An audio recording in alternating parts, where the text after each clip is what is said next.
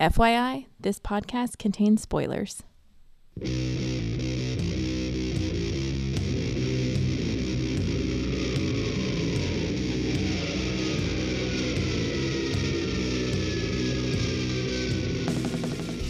Hey everybody, welcome to episode 420 of the podcast that goes Snicked.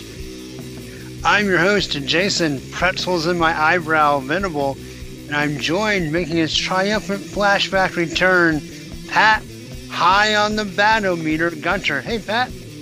Hey, Jason. High on the battle-meter?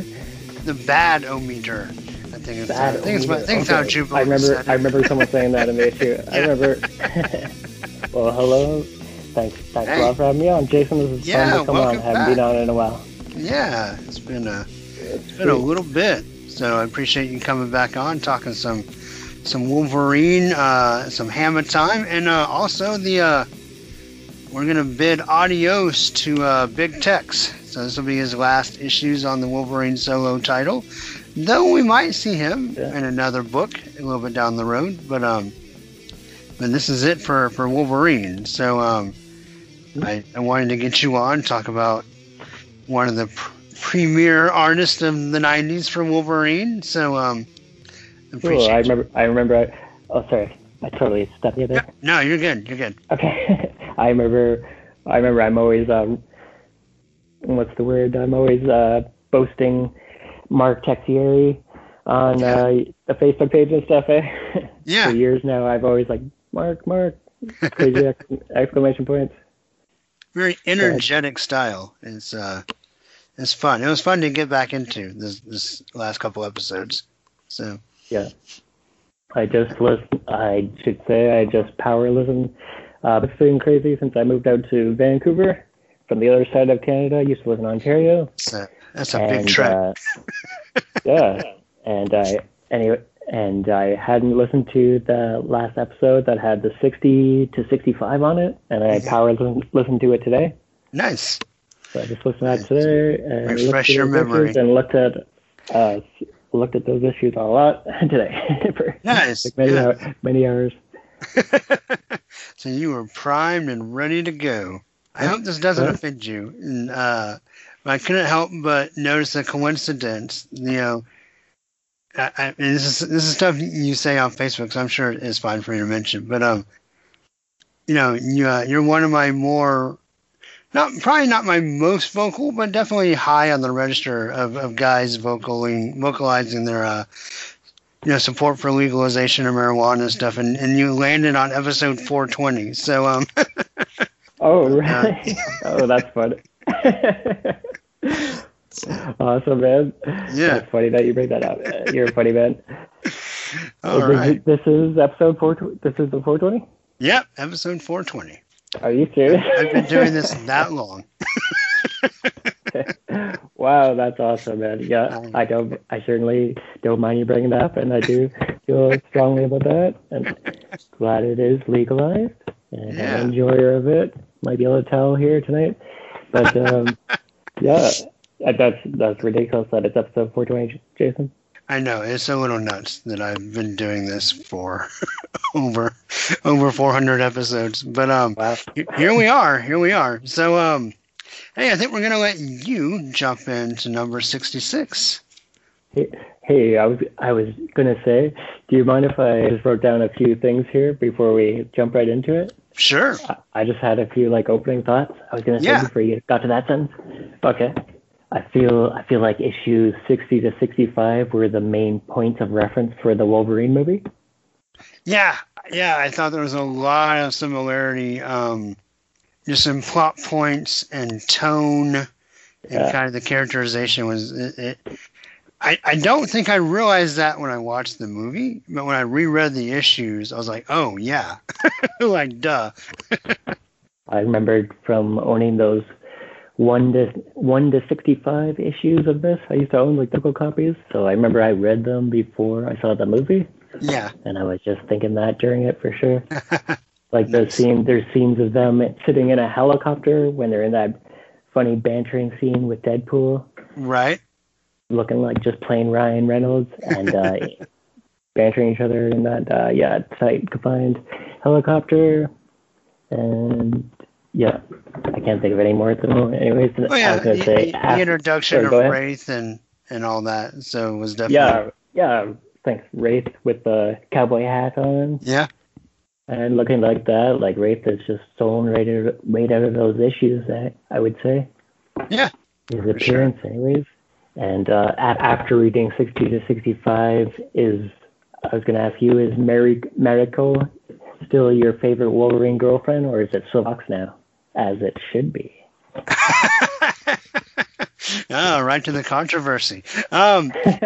I do like them both. I think I probably still lean towards Mariko, but I was very intrigued to kind of refresh my memory on Silverfox, where she goes in the comics, because I forgot about the whole like Hydra thing. So I'm really curious to see how that continues to evolve. And of course, man, Larry Hama really put, and it comes up, they actually mention it in this block issues we're going to talk about tonight, but really put Logan through the ringer with like Mariko and Silverfox dying like back to back. Like that's some serious trauma. Yeah, it is. That is a rough time for sure. I hear you. And I was gonna say, I thought.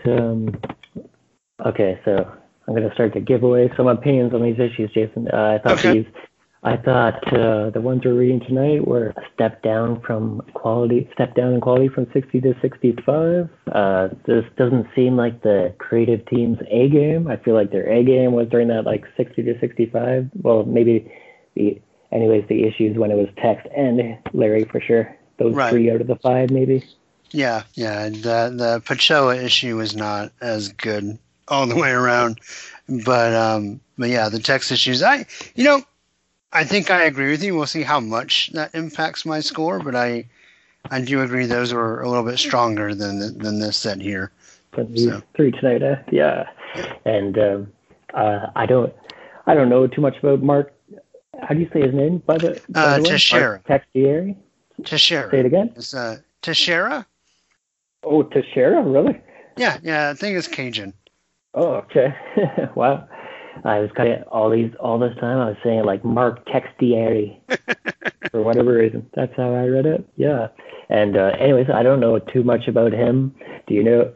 I know a little bit about some other writers and seen some pictures of them. I've never even seen what that guy looks like. For me, all these years blabbing about him on the Facebook page, saying I like him. Do you know much about him? Or no, I mean just his art. I was really big into him growing up, because of his work on Punisher, because I was a big Punisher fan as a kid.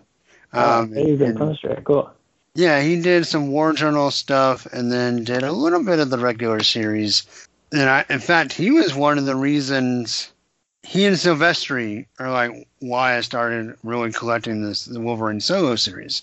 So he's very much like one of my foundational Wolverine artist, one of the first guys I really got into. But no, I don't know anything about like his career. I know, so he was not one of the founders. Oh, sorry. Denise looked it up. He's Portuguese. So maybe he doesn't say Teixeira.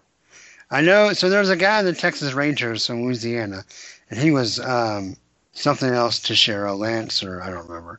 But and he spelled it the same way. On what? Did you just say on Texas Rangers? The Texas Rangers, the baseball team. No. So I know that he was not one of the founders, but he did go to Image and had a book called Union that was part of like the Jim Lee universe over there on Image. Okay. And then he also, one of the things we'll talk about on the podcast a little bit down the road, his last work for Marvel, I think, is the Sabretooth miniseries. That 4-part Sabretooth series that's coming up? Yes. So he has that female slave named Birdie.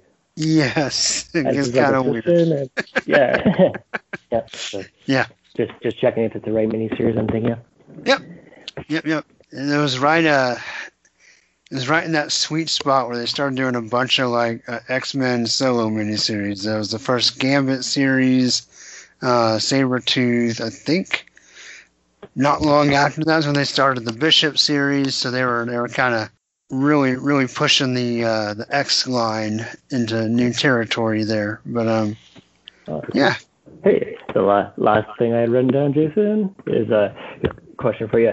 The opening shot of the Marvel Studios X-Men movie. What do you, if you had your way magically, what the opening shot of the new movie? Did I already say that? Yeah. What would you want to see? Okay, so you're talking about like the banner with like the scenes flipping through it? Oh no, I just mean like, just say as soon as all Oh, the intro, oh, any oh, kind of oh. intro graphics or credits are done, and like the first full scene of the actors actually doing something, on the new Marvel X-Men movie, whenever it happens in the future, what does Right. Jason want to see if he could wave a magic wand? Wow. Okay. I've been thinking about that a second. So, Sure. coming into the MCU, you know what? I think I want. Oh man, that's tough.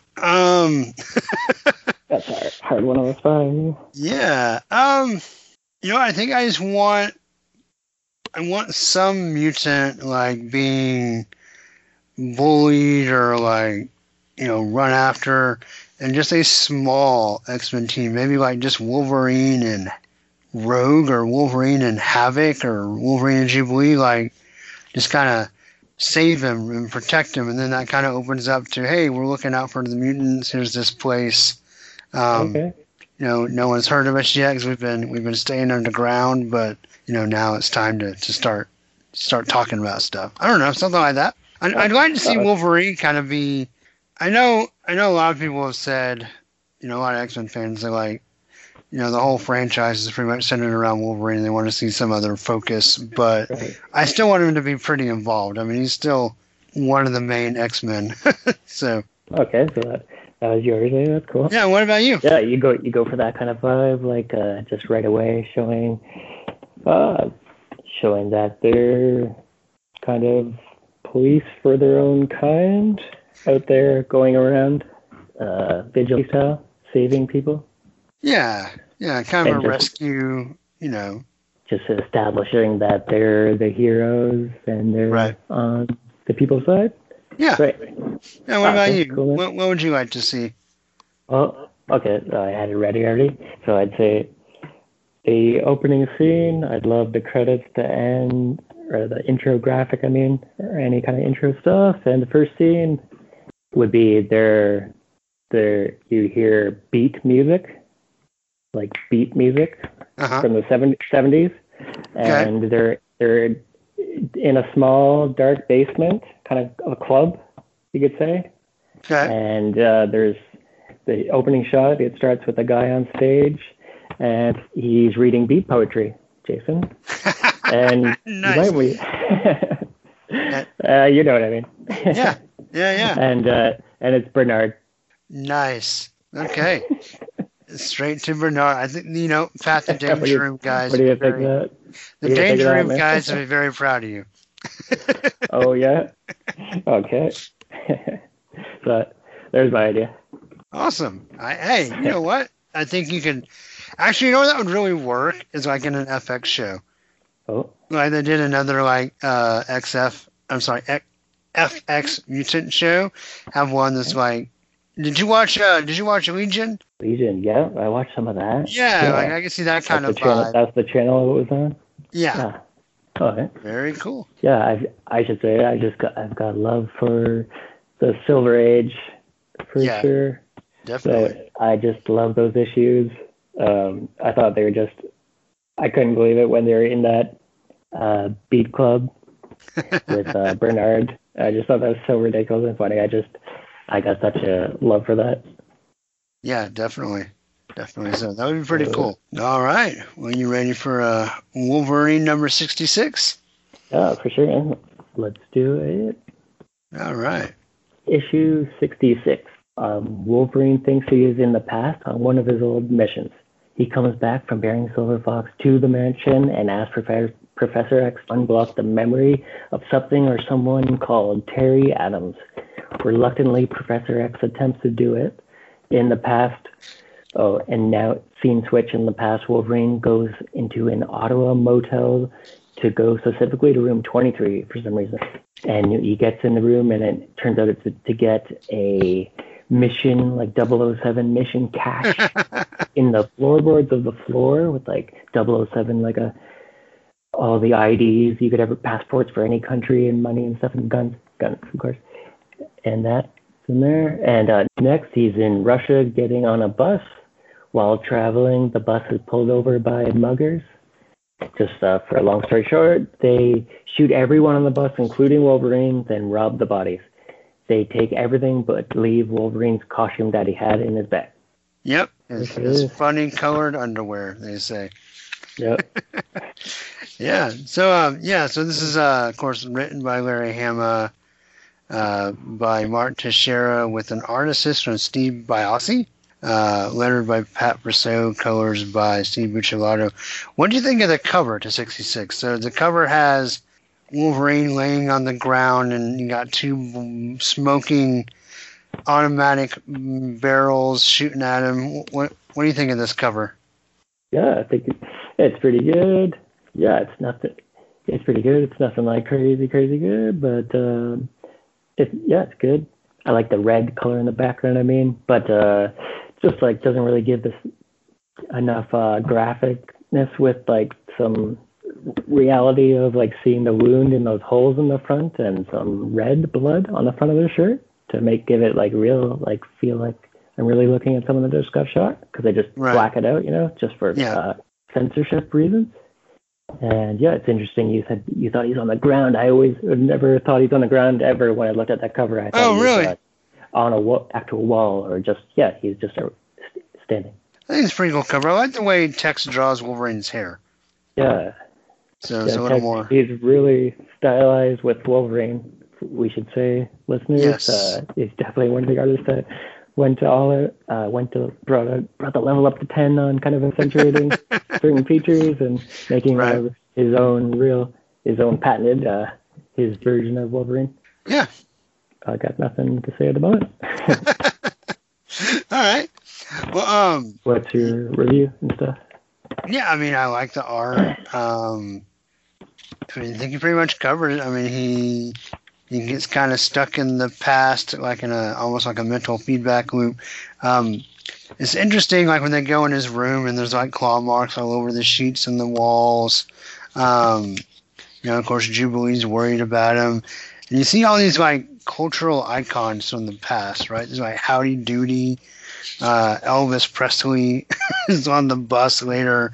There's like a stained glass window of Star Trek, and I love Lucy. all the pop culture totally flooded scenes of that hotel he's going into, that crummy flophouse motel he's going into. Yeah. That was so straight. That was really strange. It's kind of creepy and unsettling. There are all those old celebrities. Right. Yep. I really like the panel. So when he, I guess, mentally falls into the pinball machine, there's that panel of him screaming with the red lines and the fire. That looks really cool. That was weird. Like some more acid creative team. Right. Right. Holy moly. He's got this angel who's playing a harp, and then the other standout, I guess, art for me was the one when they go back and he wakes up in the page with him like standing on his bed with his claws out, and then on the bottom, like in almost a spray paint, it's like Terry Adams across the bottom. And that's a really nice page. Yeah, and then like I said, which one was it again? In the physical copy, I don't have page numbers. He's in the hotel room or the mansion? He's in the mansion. So we have the flashback of it when Xavier went in his head and saw like the spikes and the tree with the radiators and all that stuff. And then the next page is a big like middle panel of Wolverine screaming Terry Adams on his bed, like the walls purple. Okay, I see it. I see it now. Yeah. Yeah, he's like hunched over. It's a really nice page. Like that specific panel? Yeah. That's pretty cool. I'm looking at it now. And then he goes to Russia. Oh yeah, the Kennedys and Castro are also on the bus. Yeah. That's pretty interesting. That's strange. What's the reasoning? Do you think? I think it's just to show motivation. All this. Yeah, I think it's just to show that Wolverine's mind is in the 60s, because, of course, all those people were popular Oh, is that and what alive. 66 was? No, I guess no, Kennedy was already dead, but yeah, I don't know. I think it's just showing that Wolverine's losing his marbles. I didn't know why it was so pop culture heavy. Right. Yeah, I think it's just trying to set the difference between like reality and Wolverine feeling like he was in the past. But yeah, then he gets his colorful underwear from the ex-KGB guys, and that's the end. So I had written down here, I wrote down, I thought this issue was awful. I thought it was pretty abysmal. I thought it was pretty abysmal. And it was all out of order and mixed up potion style, that kind of storytelling. Mm-hmm. Like purposely doing it. And I found that very hard to follow and put it into chronological order in your head. And frankly, I didn't think it was very good. I didn't think it was really worth putting in the effort to try to put it together in my head. Yeah, man. The art was dismal, I thought. Oh no. Okay. And I like text, 60 to 65. I look back and it wasn't quite as good as I remember, but right. I think it was better than these issues. I look back and compared. Yeah, it was just like pretty bland. People in that motel, their skin tone, everything's all white. It's barely drawn in that hotel. Mm-hmm. Oh yeah, man. All this motel. I thought it was pretty simple. Yeah, didn't think it was that great, man. Okay. Am I being a W? I don't know. No, you're fine. You're definitely. Okay. Everyone has their own opinion, and I agree with you. I didn't like it as much as the arc before, but I think I liked it better than you did. I still thought the art was pretty fun, pretty good. I like the idea of Wolverine trying to connect to this mission in the past. But yeah, so I graded all three of these the same. Do you want to grade as we go, or do you want to wait and grade it at the end?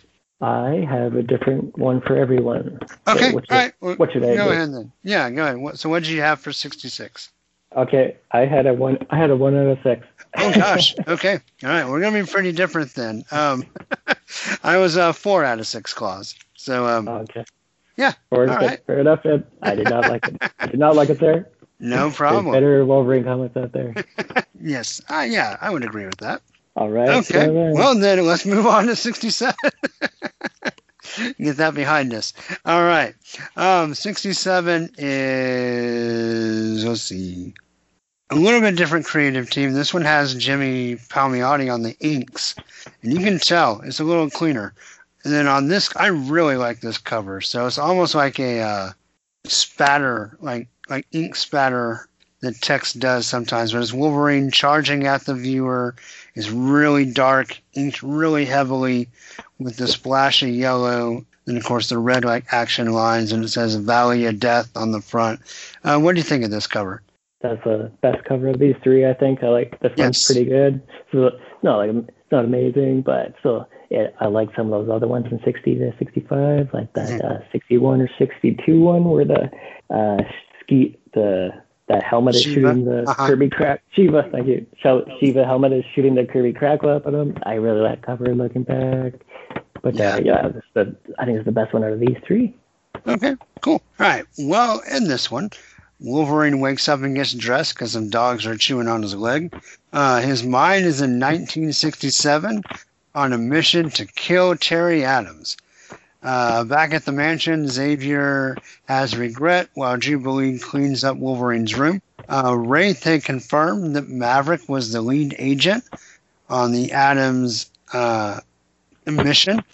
Cyclops, Colossus, and Psylocke find Maverick, who is on the case of a serial killer hunting mutants. By the way, that does not get resolved in this story at all. So while Wolverine hallucinates his way across the desert, the KGB ex-border guards are informed that they left a handsome hand bounty laying in the desert, so they go back to find Logan's body so they can collect their reward. Maverick informs the X-Men that Terry Adams is really the Churatum Russian Space Center. I think I said that right. I did. That word was so hard. Yeah. It was in the dialogue so much.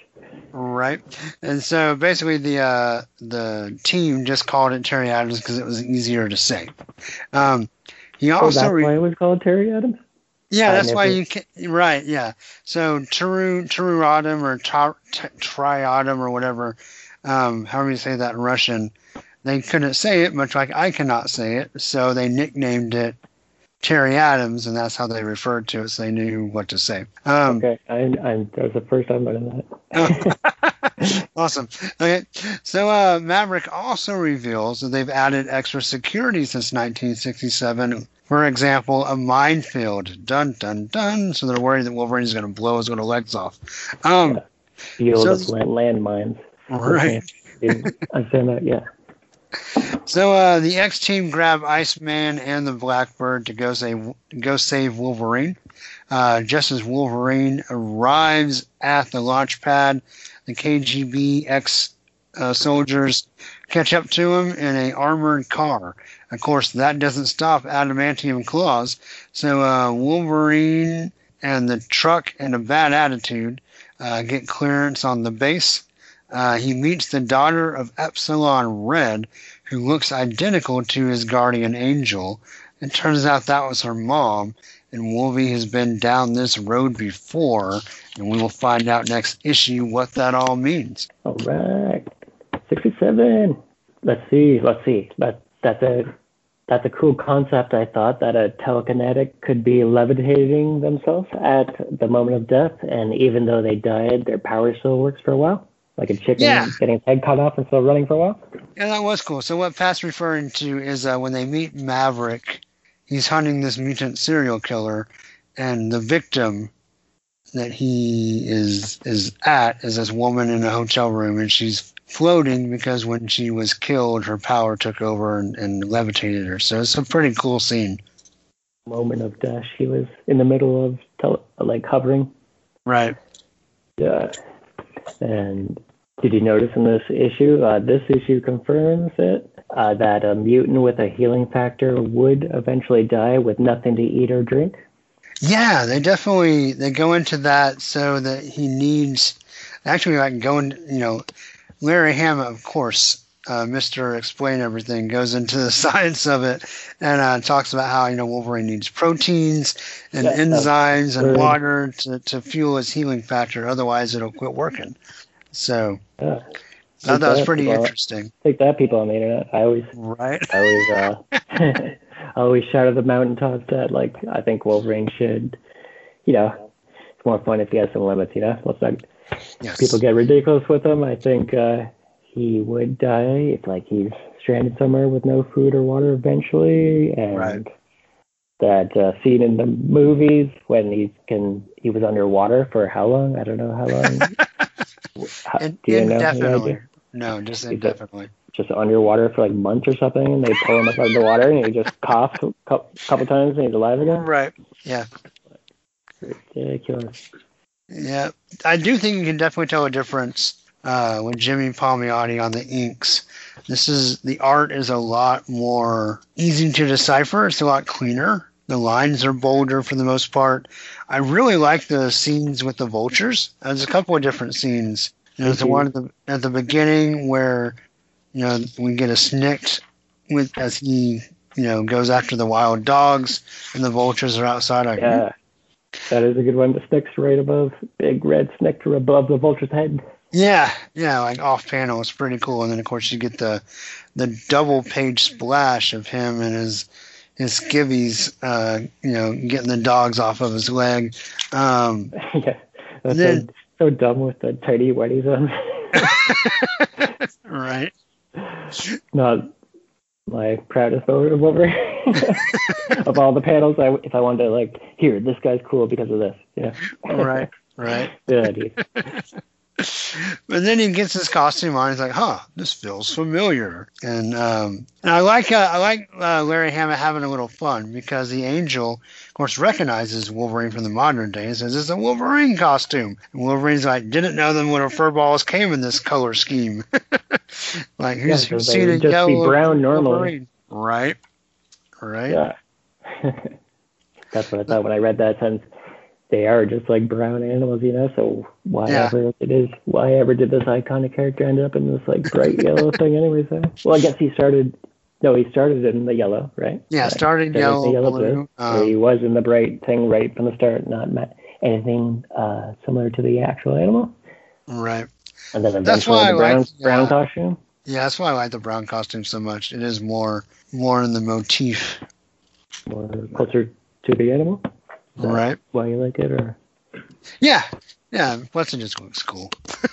Fair enough. Yeah, I thought the best part was Wolverine pretending he's dead, so he can get a vulture to walk up to him and try to take a bite. And the second he does, he gets close enough, he grabs him and kills him, and starts eating the bird because he needs something to eat.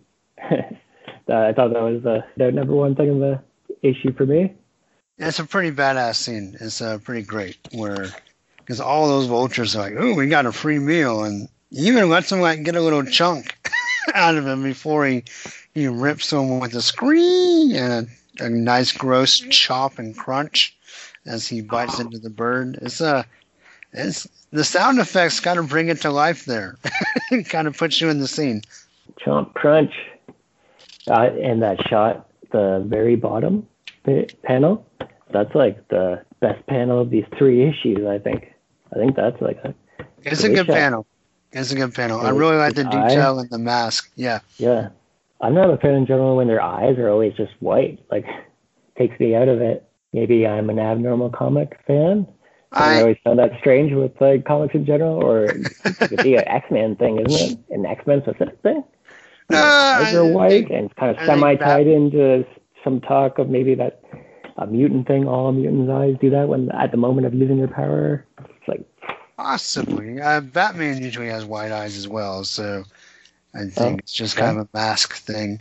I like both, right? I like when it's far away, it's more of a just blank color, but then when you get close up, you can see more of the detail. So I like. Just like a distance from the lens eye, whether the artist chooses it's close enough, it meets the range to choose to void it out or not. Right. Here, I got something else. So that was the first. I think the second close thing was Wolverine getting ran over by a tank while underneath, like pulls himself out of the track instantly somehow, and cuts through the bottom of a tank, listeners, and pops up and kills all the drivers. Yeah, that scene of him scratching through the floor of the tank is an awesome panel. That's a great panel. So that's just another pretty cool one if it was like a 80s action movie here. 80s action movie or something. Right. 2 pretty macho cool scenes in a row there. Yeah. And I'd love to know the number of total times Wolverine has ever said the word darling. Pat, it's a lot. Yeah. As far as a catchphrase, he kind of known for and says, like, if you got a cold stat on the number, it would be like darlings, what he's ever said more than anything besides saying any kind of other phrase like pumpkin all the time, or I'm the best there is at what I do, saying that line. Like, just cold stats of someone that actually counted, it'd definitely be darling. And correct me if I'm wrong, I don't think he ever says, does he ever say the word darling once in the movies? I would think the answer would be 0 or 1. I'm trying to remember if in Origins he says that to Silver Fox or not. I can't remember. Okay, yeah, but you're right though. It's very, very little.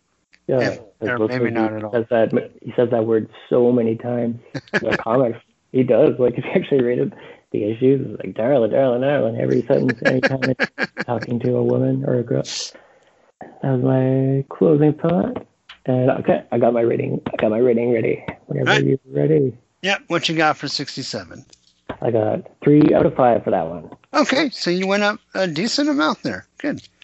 Right, and I'm gonna stay at 4. So I'm gonna be pretty consistent there. Right. You said they're the same. Okay.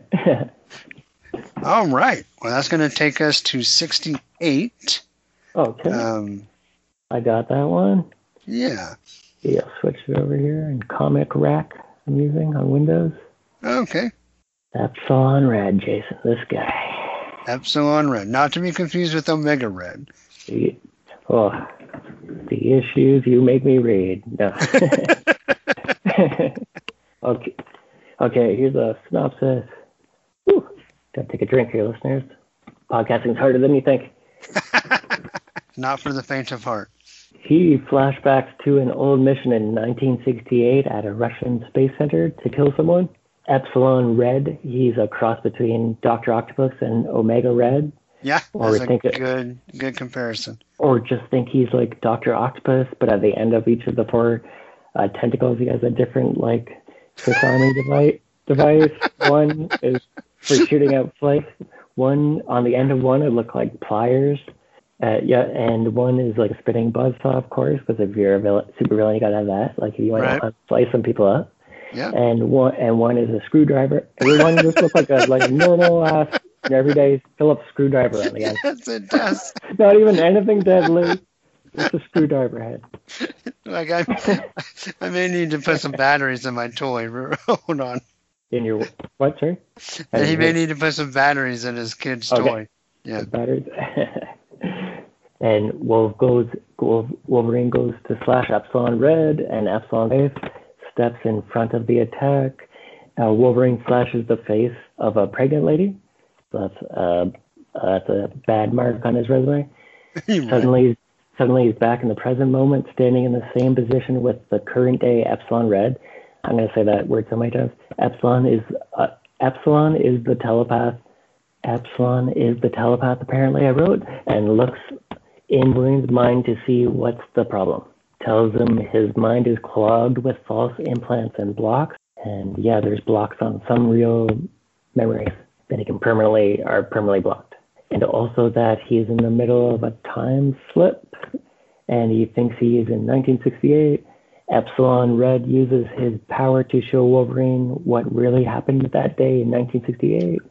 1968, Wolverine was there about to kill Epsilon Red when Sabretooth Kool-Aid Man through the wall, telling Wolverine that his mission is being aborted. Sabretooth tells Wolverine to go first, and he'll be right behind him. Sabretooth then kills Epsilon Red's pregnant. So that's a rough mark on Sabretooth's resume.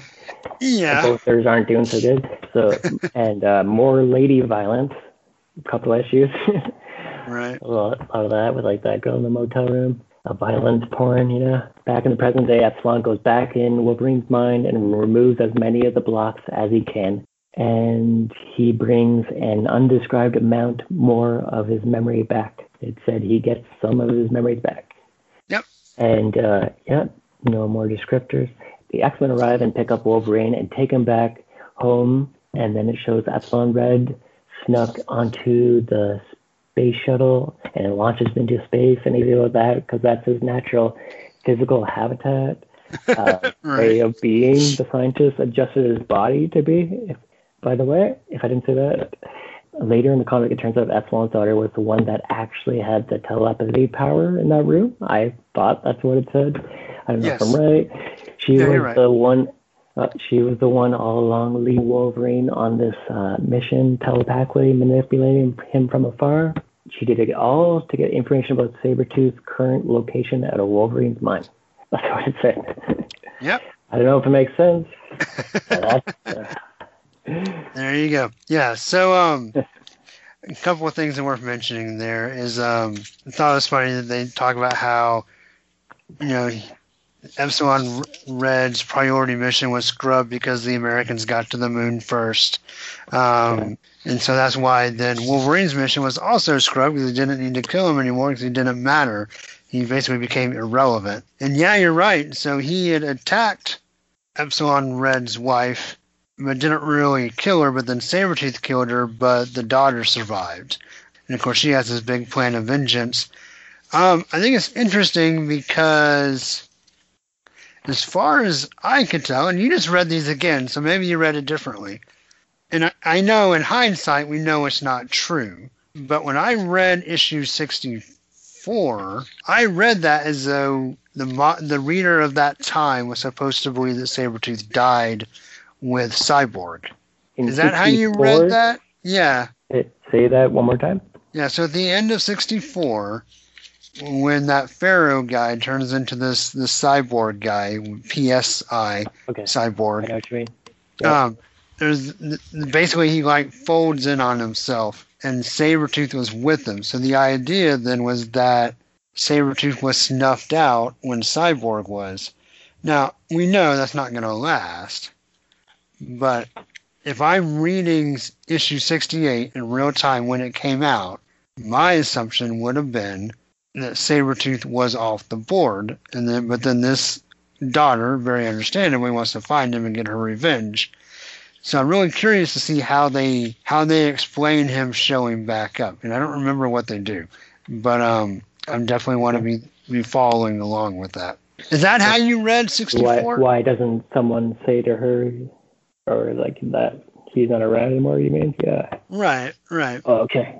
Or why Wolverine has a last location? I mean, the last location we saw was on when Cyborg died, and Sabretooth was there with him. So.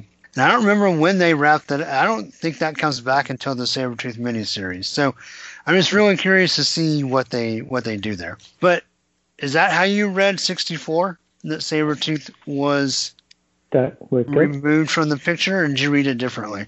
I didn't like look through it. That's cool. That's cool. Today, just looking through those 5.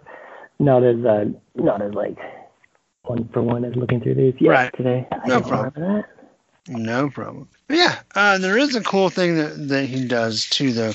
There's that scene. Where is it?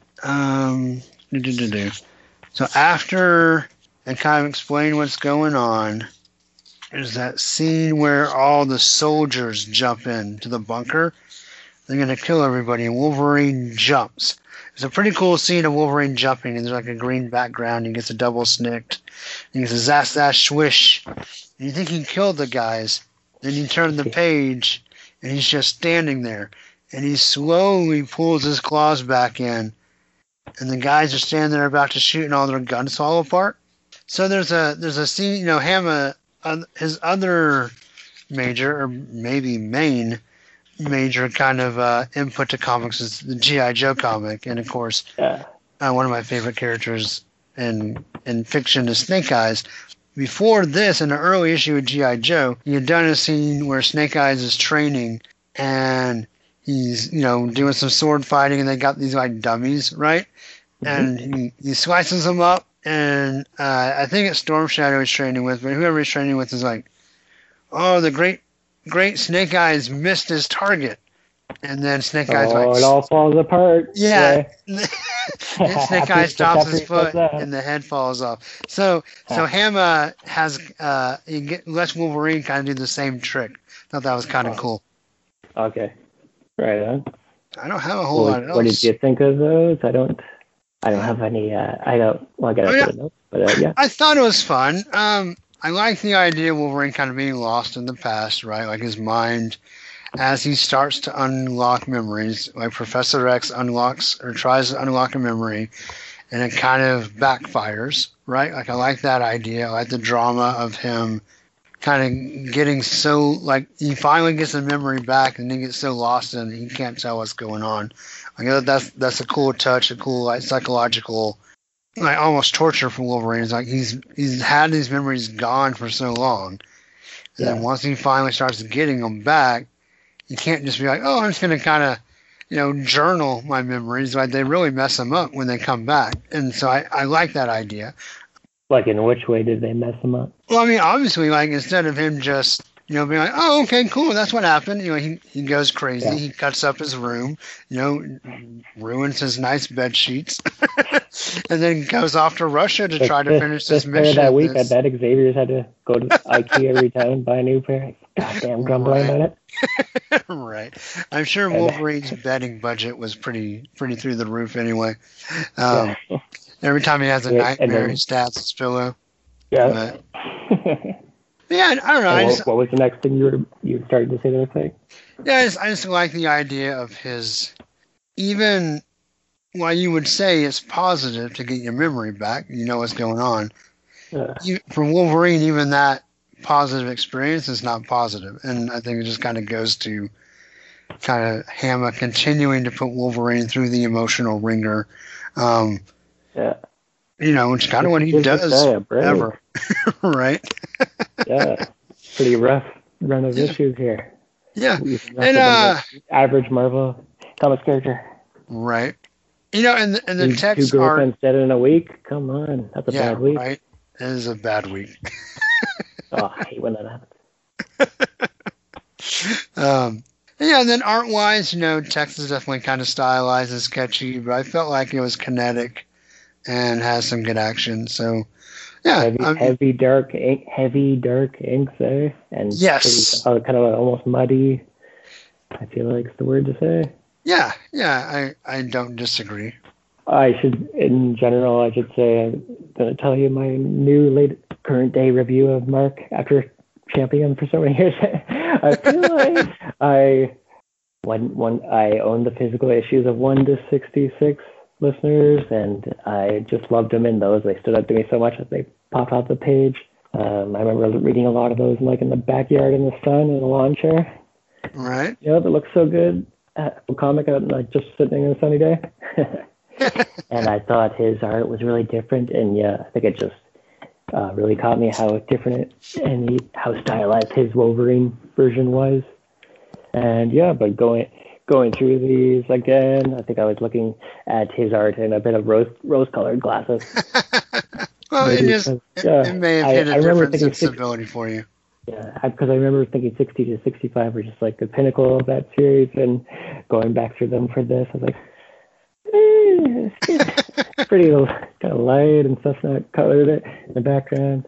Nothing. The backgrounds aren't too exciting.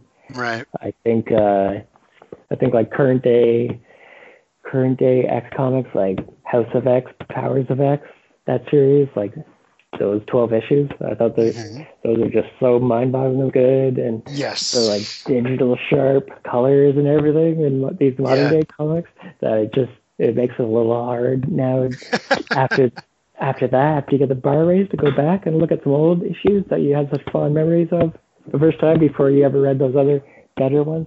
Right. Kind of thing. So that's what happened with me. Yeah, I think that's a very fair assessment. It's definitely a different time and different style. And text probably super good and good cutting edge for the time. I think in some ways, if you look at the first page 68, Wolverine has baby arms. I mean, that's not good. The first page. Let's see. Okay. Yeah, he does for sure. Yeah. The torsos are ridiculous. They're all everyone's very long.